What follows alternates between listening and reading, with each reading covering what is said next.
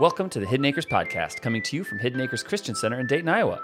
Today we're pleased to bring you all 4 chapel messages from our 2022 Labor Day Family Camp. The chapel speaker was Mike Hartwig, a financial counselor and national marriage speaker from Des Moines, Iowa. This message is from Chapel Session 2, which was on Saturday evening, September 3rd, 2022. Enjoy! All right. So many of you know I worked for Marriage Matters of Iowa for the longest time. Leanne and I counsel a lot of couples. And tonight we're going to be talking about trusting God with our marriages. This morning we talked about trusting God.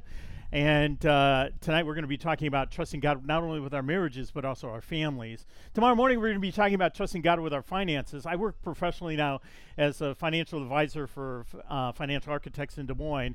And so work a lot with couples and family members and things like that. And I've been amazed to see how God has just worked in that. I told somebody the other day, I do more ministry now working with people's finances than I did when I was a pastor of a church. It's just absolutely been amazing to see how all that has worked together. Got a lot of pastors, a lot of church ministry leaders, and it just really is exciting. So we're going to talk about some biblical foundations of finances. So if you're broke, you want to come tomorrow morning and hear what I have to say. So anyway, it'll be good. But tonight we're going to talk about marriage and family.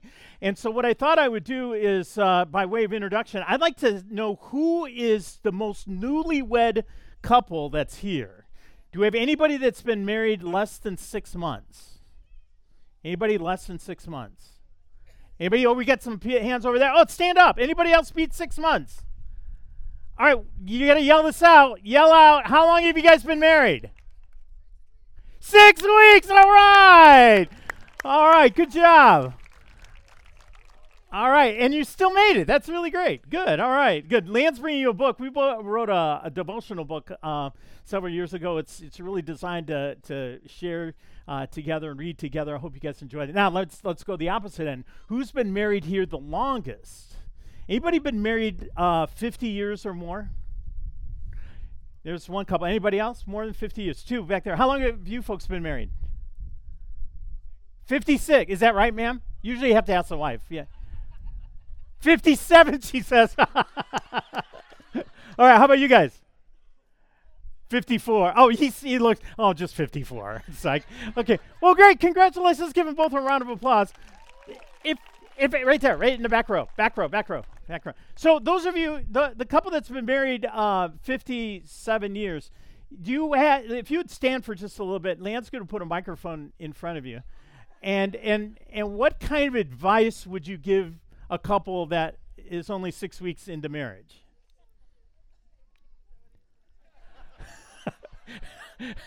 All right, enough said. He gave the microphone to his wife right away. Enough said. That's perfect. Now, what would you say?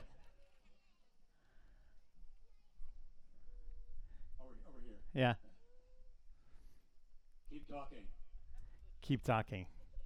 Just before you go to sleep. Pray together. Oh. Scripture together. That's cool. Go to church together. Oh, wow. All right. Thank you very much. Let's give him a round of applause. We did this one time, and a guy said, he stood up and he said, decide early whether you want to be right or do you want to be happy. I thought that was clever. And then I had one guy, the young couple, they've been married 50. Oh, I thought you meant how long does it seem we've been married? He said, I feel like I've been married 50 years. So anyway, it was pretty funny. All right, so tonight we're going to be talking about marriage. I'd like to try something a little bit different, and I'd like to talk about the history of marriage and divorce, okay? Just the history of marriage and divorce. I remember when I was going to school in the mid-'60s, elementary school, I was about third grade, and one of our classmates was down in the mouth. He was upset. And the rumors began around that his mom and dad were going through a divorce. And he was the only one in our class, and it was almost like a sense of shame that he was going through a divorce. So I'd like to show you just in comparison how things have changed. Let's say back in 1960, and by the way, this represents the population of the United States. This entire audience represents the population of the United States. And so I'd like to have just one couple back in the 1960s to represent how many couples that would represent in the entire population of the United States. So in the mid-60s, if I could have you two as a couple just stand up. That's all you have to do is just stand up. That's it. Now, in the mid-60s, this would represent about how many divorces were happening in the United States of America. Those of us who lived in the 60s, even before that, I mean, it was an anomaly to go through a divorce. In the 1970s, we might have another couple, maybe, if I could have you two stand up, just you two stand up, and then Teresa and Colin, if you guys would stand up. So in the mid-70s, this is about the whole entire population. This would be the representation to give you a visual of how many divorces were in our culture. In the mid-1980s, interesting thing happened. Then Governor Ronald Reagan, he proposed an idea that was floating around all across the country. They were trying to get it through. In California, initiated an activity. He was one of the first to get it passed. And he initiated what was called no-fault divorce. And in the mid-1980s, there was a revolution of divorce that was coming through. So now I'm going to have to represent that in the 1980s.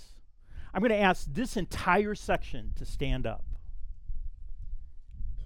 Everybody in this section, stand up. Now, this isn't 100% accurate, but it starts to give you a picture of what's happening in our culture. Now, let's fast forward it to now. In comparison to our culture back between the 1960s and now, what's the percentage of divorces in our culture? If you've been impacted in your immediate family, impacted by divorce, either you've gone through a divorce or someone in your immediate family has gone through a divorce, I'd like you to stand right now, wherever you are.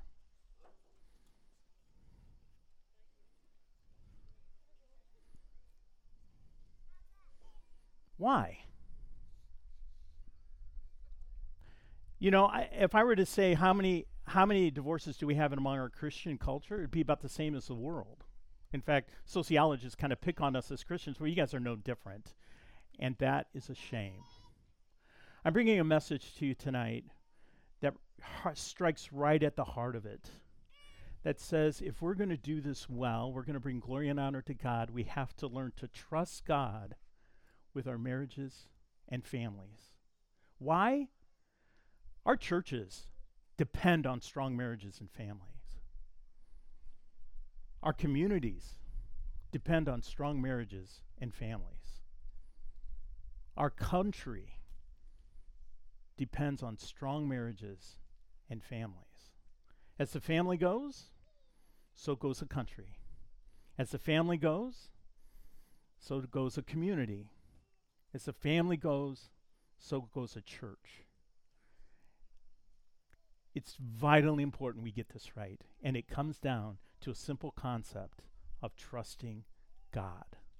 Will you say, everybody stand with me and will you sing with me? I think you all know it. I hope you all know it.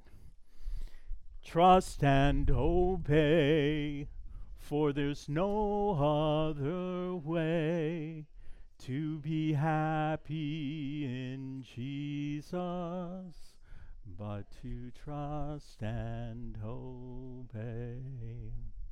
Father, tonight we know there's a lot of pain here. There's couples here who are perhaps even thinking about getting a divorce. I know that there's couples here that are struggling with that commitment. I'm sure that there's people here that are coming from a life full of pain because they've gone through a messy divorce. They've had a wife that's left them. They've had a husband that's been unfaithful. I know, Father, here that there's parents here are grieving for their teenagers. So, Father, help us to catch a glimpse of your heart and help us to reestablish the integrity of the family. Help us to remain faithful and trust you and simply obey what you've asked us to do. We ask this in Jesus' name. Amen. You may be seated. Now, as I was thinking about this, I was trying to figure out who best represents this whole concept of trusting. And you'll find this in the narrative in the book of Hosea. And if you never really had a chance to study the book of Hosea, I encourage you to look at it. I was looking at it again this afternoon, and every time I open the passage, it just something else comes to light that is of a dramatic nature. And so what I feel God is leading me to do and to share with you is to consider 4 basic principles of marriage and family that revolve around trusting God with our families. Now, when I say family, it's not just your husband or not just your wife, but your entire family, your kids. So if you're not married here yet, I hope that you don't check out on me from the standpoint, well, this is for somebody else, because if nothing else, I like always saying for young people that are thinking about getting married or not married and don't want to even think about marriage, but someday there's a real good, strong possibility you're going to think about it. So I hope that you'll put these concepts away and treasure them and make them a part of who you are. Now, Hosea is an interesting character. It's really enlightening. So if you don't know the story of Hosea, Hosea was a young preacher. He's about 15, 16 years old in a small community, and God led him to lead this congregation of Israelites. And every week he would stand up and he would preach and teach the truths of what God had led him to. He was unmarried, and God comes to him and he says, I want you to get married. Only thing is I want you to marry someone special, someone that is kind of unique, especially given your background and who you are. He comes to him and says, I want you to marry the town prostitute. Now, keep in mind, he's a young man. Could have had his pick of the litter of anybody in town.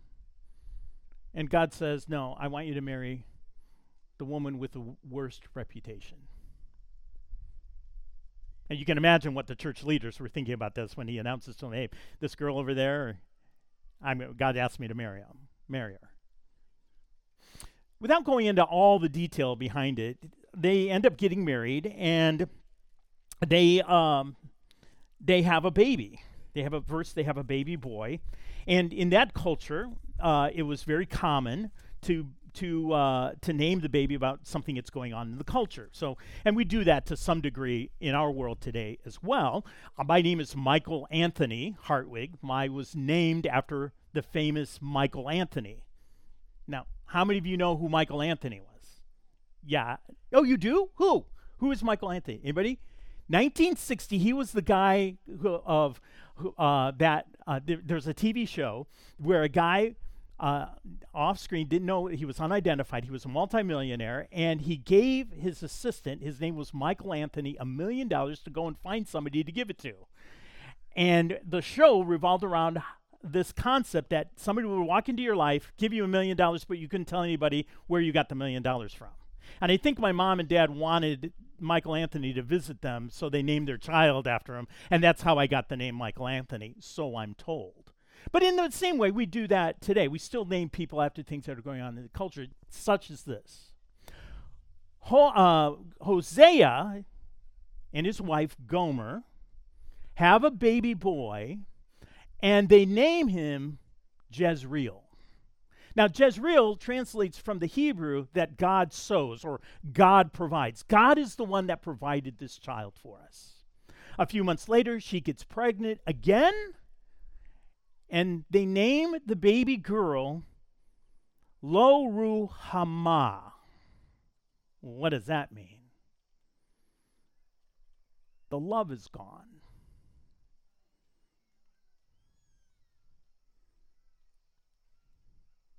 A few months later, they have another baby boy. They go to the temple to dedicate the baby. They ask, what is the name of this child? And Hosea says, Lo-Ami. Lo meaning not. Ami, mine. Not mine. So this baby boy went through his entire life, in our vernacular, being known as bastard.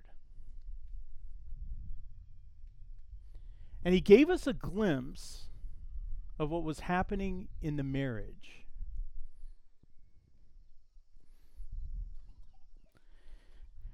And let me back up just a little bit. Why in the world would God come to Hosea and say, I want you to marry this girl? Doesn't seem to make sense. Doesn't seem right. But why would God do that? And the answer that we know from Scripture is he wanted to use Hosea's relationship with his wife as a visual picture of what was happening in the nation of Israel. But before we go even to that point and try to explain that a little bit more, I think it's important that we understand that God is the one that puts our marriages together. He did that with Hosea, and he does that with us. Now, I like to think that I remember when I was dating. And forgive me, but I dated a girl, and we were headed off to marriage, I thought, and then she broke up with me, and I was crushed by it. And as I was going through the recovery process, I thought, this is a great opportunity for me to make it even. So I made a list. I made a list of everything I wanted in a woman. I thought God was leading me to having a woman, and so I put that list together. And as I was forming that list, it says, this is really cool. I get to choose anybody that it's anybody in the universe that I want to. And really, as I think about that now, I think that's not true. And certainly Leanne fulfilled everything. Guess there's one thing that was on my list that Leanne doesn't fulfill. She can't play the piano. But she does everything else.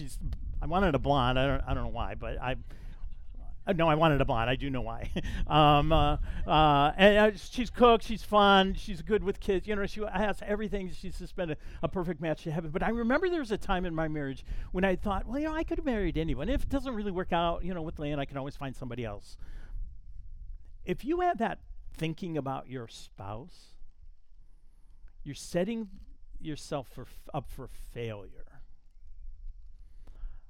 I love working in this area that says, and as we work with couples, one of the first things that when new couples come to us that are thinking about getting married, I like proposing this idea and asking them, could you marry anybody else? 9 times out of 10, they're so madly in love, they always roll their eyes. Of course not, we can't, but there's always this kind of glimpse, well, yeah, maybe I could do a little bit better. When you have that philosophy, or you have that thinking that you could always done something better and that this person was not the one for me, by God's design, you're setting yourself up for failure. To think that Adam was there in the garden and God created Eve for him and presented her to him. This is my gift to you. It was no wonder he was overwhelmed with euphoria when he looks at Eve and says, whoa.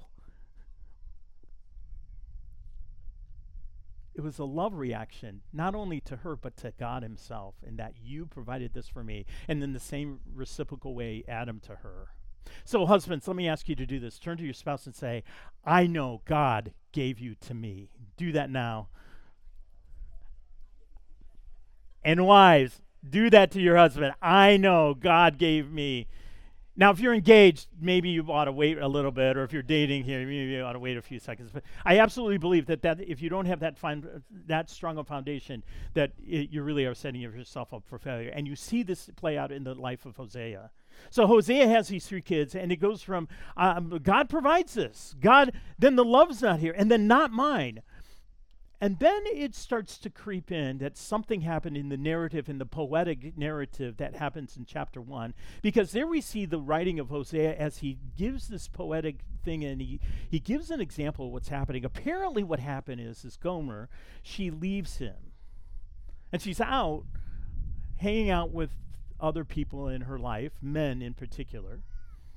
And as she goes through this, and as they go through this, it's interesting to see how it all plays out. And the struggle that Hosea has. So you get this idea that she's out, hanging out, living with other men, and kind of playing this out. And the struggle that Hosea has is the struggle that we have in our culture today, too. Because if that happened in our culture, and we have seen that in our own marriage practice, is that when that happens, the immediate response is, well, I'm going to just divorce her, I'm going to kick her out, I'm going to expose her for who she is, and I'm going to walk away from it, and we're just going to move on. You can see that struggle here as he wrestles with this in chapter 1, verse 3 and 4. He struggles with exposing her. She says, I will, this is what he quotes her as saying. She says, I will go after my lovers. And then he says, he reflects on what she says. I'm going to go after, this is Gomer speaking, I'm going to go after my lovers who provide me food and gold and all my substance. And he forgets about her husband. And he writes to saying that, no, I am the one that is providing everything for her. I'm the one that's supplying her needs. I'm the one who's making it possible for us to do. Right now, we're dealing with one couple right now. That's exactly what's happening. She's off playing the part of running around with all her boyfriends. All the while, he is paying for her to have her lifestyle go on. And he's trying to figure out, what do I do? What do I do? It's the same words that Hosea is going through here. And in verse 8, he says, she does not know that it was me, Hosea is saying it. She doesn't know that it was me that gave her food, wine, oil, silver, and gold. And the thing that cuts him the worst, the gold that she uses to worship Baal. Here he is, the town prophet, providing for his wife, and she's taking it, the money from it, and she's worshiping his arch enemy. I don't know how many men here wouldn't say, I'm done with you, I'm walking away. That leads me to principle 3 that's exemplified here in this passage. That we need to do everything to encourage our marriage. Even sometimes it doesn't make sense.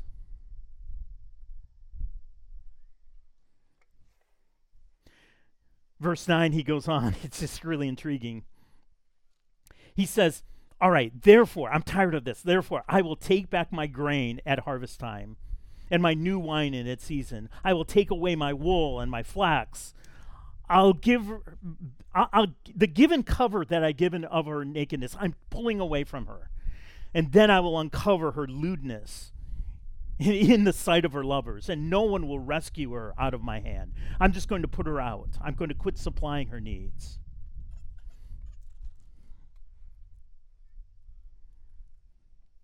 Everything that I'm doing, I'm going to quit supporting you. Now, before we go on in this narrative, it's important that we so he's going to go on and tell the story in chapter 3 and kind of continue it. And then he comes back and he revisits some of the things that are going on. And here I find it tremendously significant in dealing with a family. Up to this point, we're dealing with the marriages and family. But then later on, I want you to listen to what God has to say in chapter 11 and how convicting this is. I think it's chapter 11. Let me look at my notes here. Chapter 11. So he comes back and he reflects on it. So now get this. This is God speaking. Hosea is preaching a sermon from God's mouth. And he says, this is God speaking, when Israel was a youth, I loved him. And out of Egypt, out of prosperity, I called my son. The more they called them, Israel, the more they went from them. In other words, he ran from it. They kept sacrificing to Baal as it's almost like, okay, so they kept, all these good things were happening, but they turned on him and they started worshiping Baal and burning incense to idols. And yet it is I who taught Israel or Ephraim to walk. I'm the one who taught them how to walk. I took them in my arms, but they did not know that I was the one who healed them. I was the one that took them to the doctors. I led them with the cords of a man, with bonds of love. You know what this sounds like? It sounds like a parent of a teenager who's lost their way. I led them with the cords of a man, with bonds of love. And I became to them as one who lifts the yoke from their jaws. And I bent down and I fed them. They will not return to the land of Egypt or prosperity. But they insist on going to Assyria, the land of debauchery, because they refuse to turn to me. and the sword will whirl against them. And they'll demolish their gate bars. They'll be consumed because of their counsels. So my people are bent on turning from me. I doubt there are too many middle-aged adults in this room that have experienced teenagers that can't relate to what's going on in this passage. They call them, though they call them to the one on high, no one exalts him. Then you feel the groaning of God in this. How can I give up on you? How can I turn my back on you? How can I surrender you, O Israel? How can I make you like the debauched countries? How can I turn you into the Zeboiim, who are absolutely detestable in God's sight? How can I turn like that on you? You're my own flesh and blood. I raised you. My heart is turned over within me. My compassions are kindled.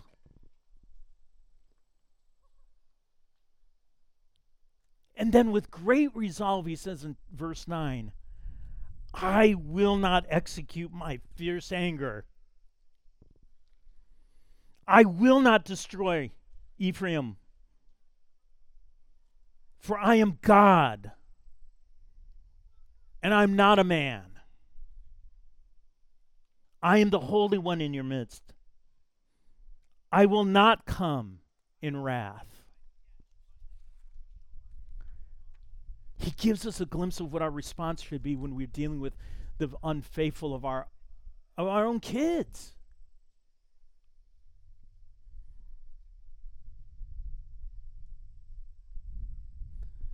Let's get back to Hosea.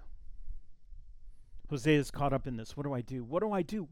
How can I turn from the wife of my 3 children? How do I push her out? And yet I know that's the only way that she's going to come back to me. So he pulls the plug. He says, I love you. I'll always be here with you. And I want this relationship to work. But I'm cutting you off. Apparently what happened was, in the culture of that day, if a man had a woman like this that was living with her, she literally became his property. And so, apparently, the men got tired of her. And so, they thought, we'll just put her out on the market. We'll sell her on the slave market. Now you get this idea that what was happening was, so they set up the time. I almost hear the auctioneer getting, oh yeah, this will be great. The old preacher's wife, yeah, this will be good. Yeah, I wonder what she'll bring. So the day of the auction comes, and they show all their wares, and one by one, it's my imagination that I like to think that she was probably the last one there, the preacher's wife. And it was a custom of the day. It'd be kind of like a big kind of community gathering. You'd get all kinds of people there. The people that wanted to buy another human, another slave owner. So you get this idea that slave owner said, hey, you guys don't want to miss this. We're selling the preacher's wife. She's going to be the last one on the block, so you don't want to miss this. Make sure you stay around. They sell through all the kids. They sell through all the teenagers. They sell through all the ladies, and then they go through the guys, and finally the last one is the preacher's wife. All right, bring her on out. Y'all been waiting for her. Let's bring her on out.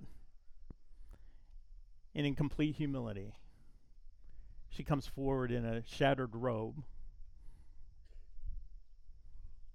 And she's forced out up on stage. You can hear the jeers coming from various parts of the crowd. Let's see what she's got underneath that robe. And it was common in that day. You had every right to see what you were buying. So that auctioneer came up to her and just ripped her robe right off her, and she stood there in complete nakedness. All right, who's got a bid? Give me $1. Who wants $1? I'll take it for $1, and there's kind of a laugh that goes through the crowd. Who wants her? Half the town's had her anyway. $2, $3, $5. It starts to wane. They've all had their jokes. They all made their jeers. And finally, from the back of the audience comes a bid.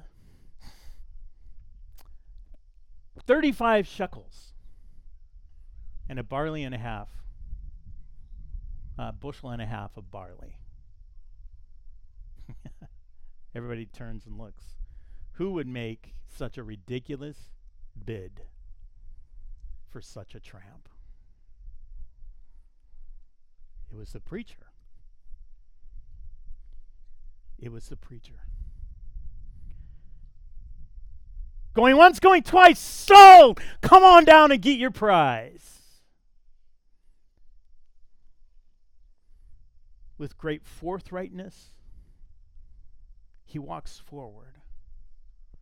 He takes his own robes off of it, puts them around her, and walks through that jeering crowd and whispers in her ear, "Now you will be mine, because you've been bought with a price." Every one of us in this room have been on this stage, naked, and the jeering crowd has made bids for us and say, "Who wants that piece of trash?"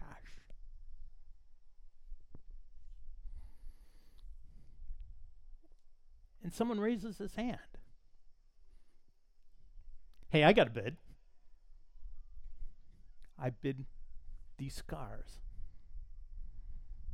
My bid is my very precious blood." The auctioneer says, "Sold."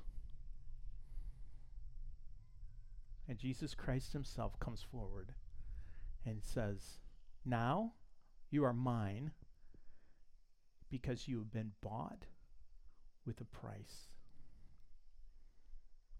If you've never accepted Jesus Christ, you've never resigned yourself, you've chased the world, and you've chased everything, and all the while you've gained that gold, you've lived your life for all the temporary pleasures of this world. And you've come to realize that all the good things that God has provided to us comes from God himself.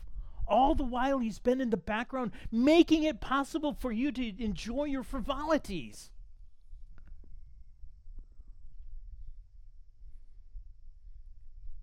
Give your life to Jesus Christ. Give your life to Jesus Christ. And when you do, and when you learn to trust him, then it seems to put your marriages and your families in the right perspective. Because what Hosea saw wasn't just, well, I got to do this, I got to do this, she's got to do this, I got to do this. No, it's all about Jesus Christ. The answer here is to trust God and obey him. Trust God. Do what you're supposed to do. Do things honorably and leave the results to God. That works with our marriages. It works with your spouse. It works with your husband. It works with your wife. It works with your teenager. It works with your kids. It works with your coworkers. Trust God. My question for you: will you trust God with your marriage? Will you trust God with your teenager? Will you trust God with all that you have? Let's stand together, shall we? Will you sing with me? Trust and obey, for there's no other way to be happy in Jesus, but to trust and obey. Father, one of the hardest things in life to do is to trust you. So, Father, I'm praying for every person here that you'll empower us to trust you more fully. When we consider where our marriages are going, help us to trust you and obey. Obey what you've called us to do. Obey us. Help us to obey where you call us to go. Help us to respond with integrity. And help us, Father, to love you with an everlasting love of which you've loved us with. So, Father, bless us as we seek your grace. We ask this in Jesus' name. Amen.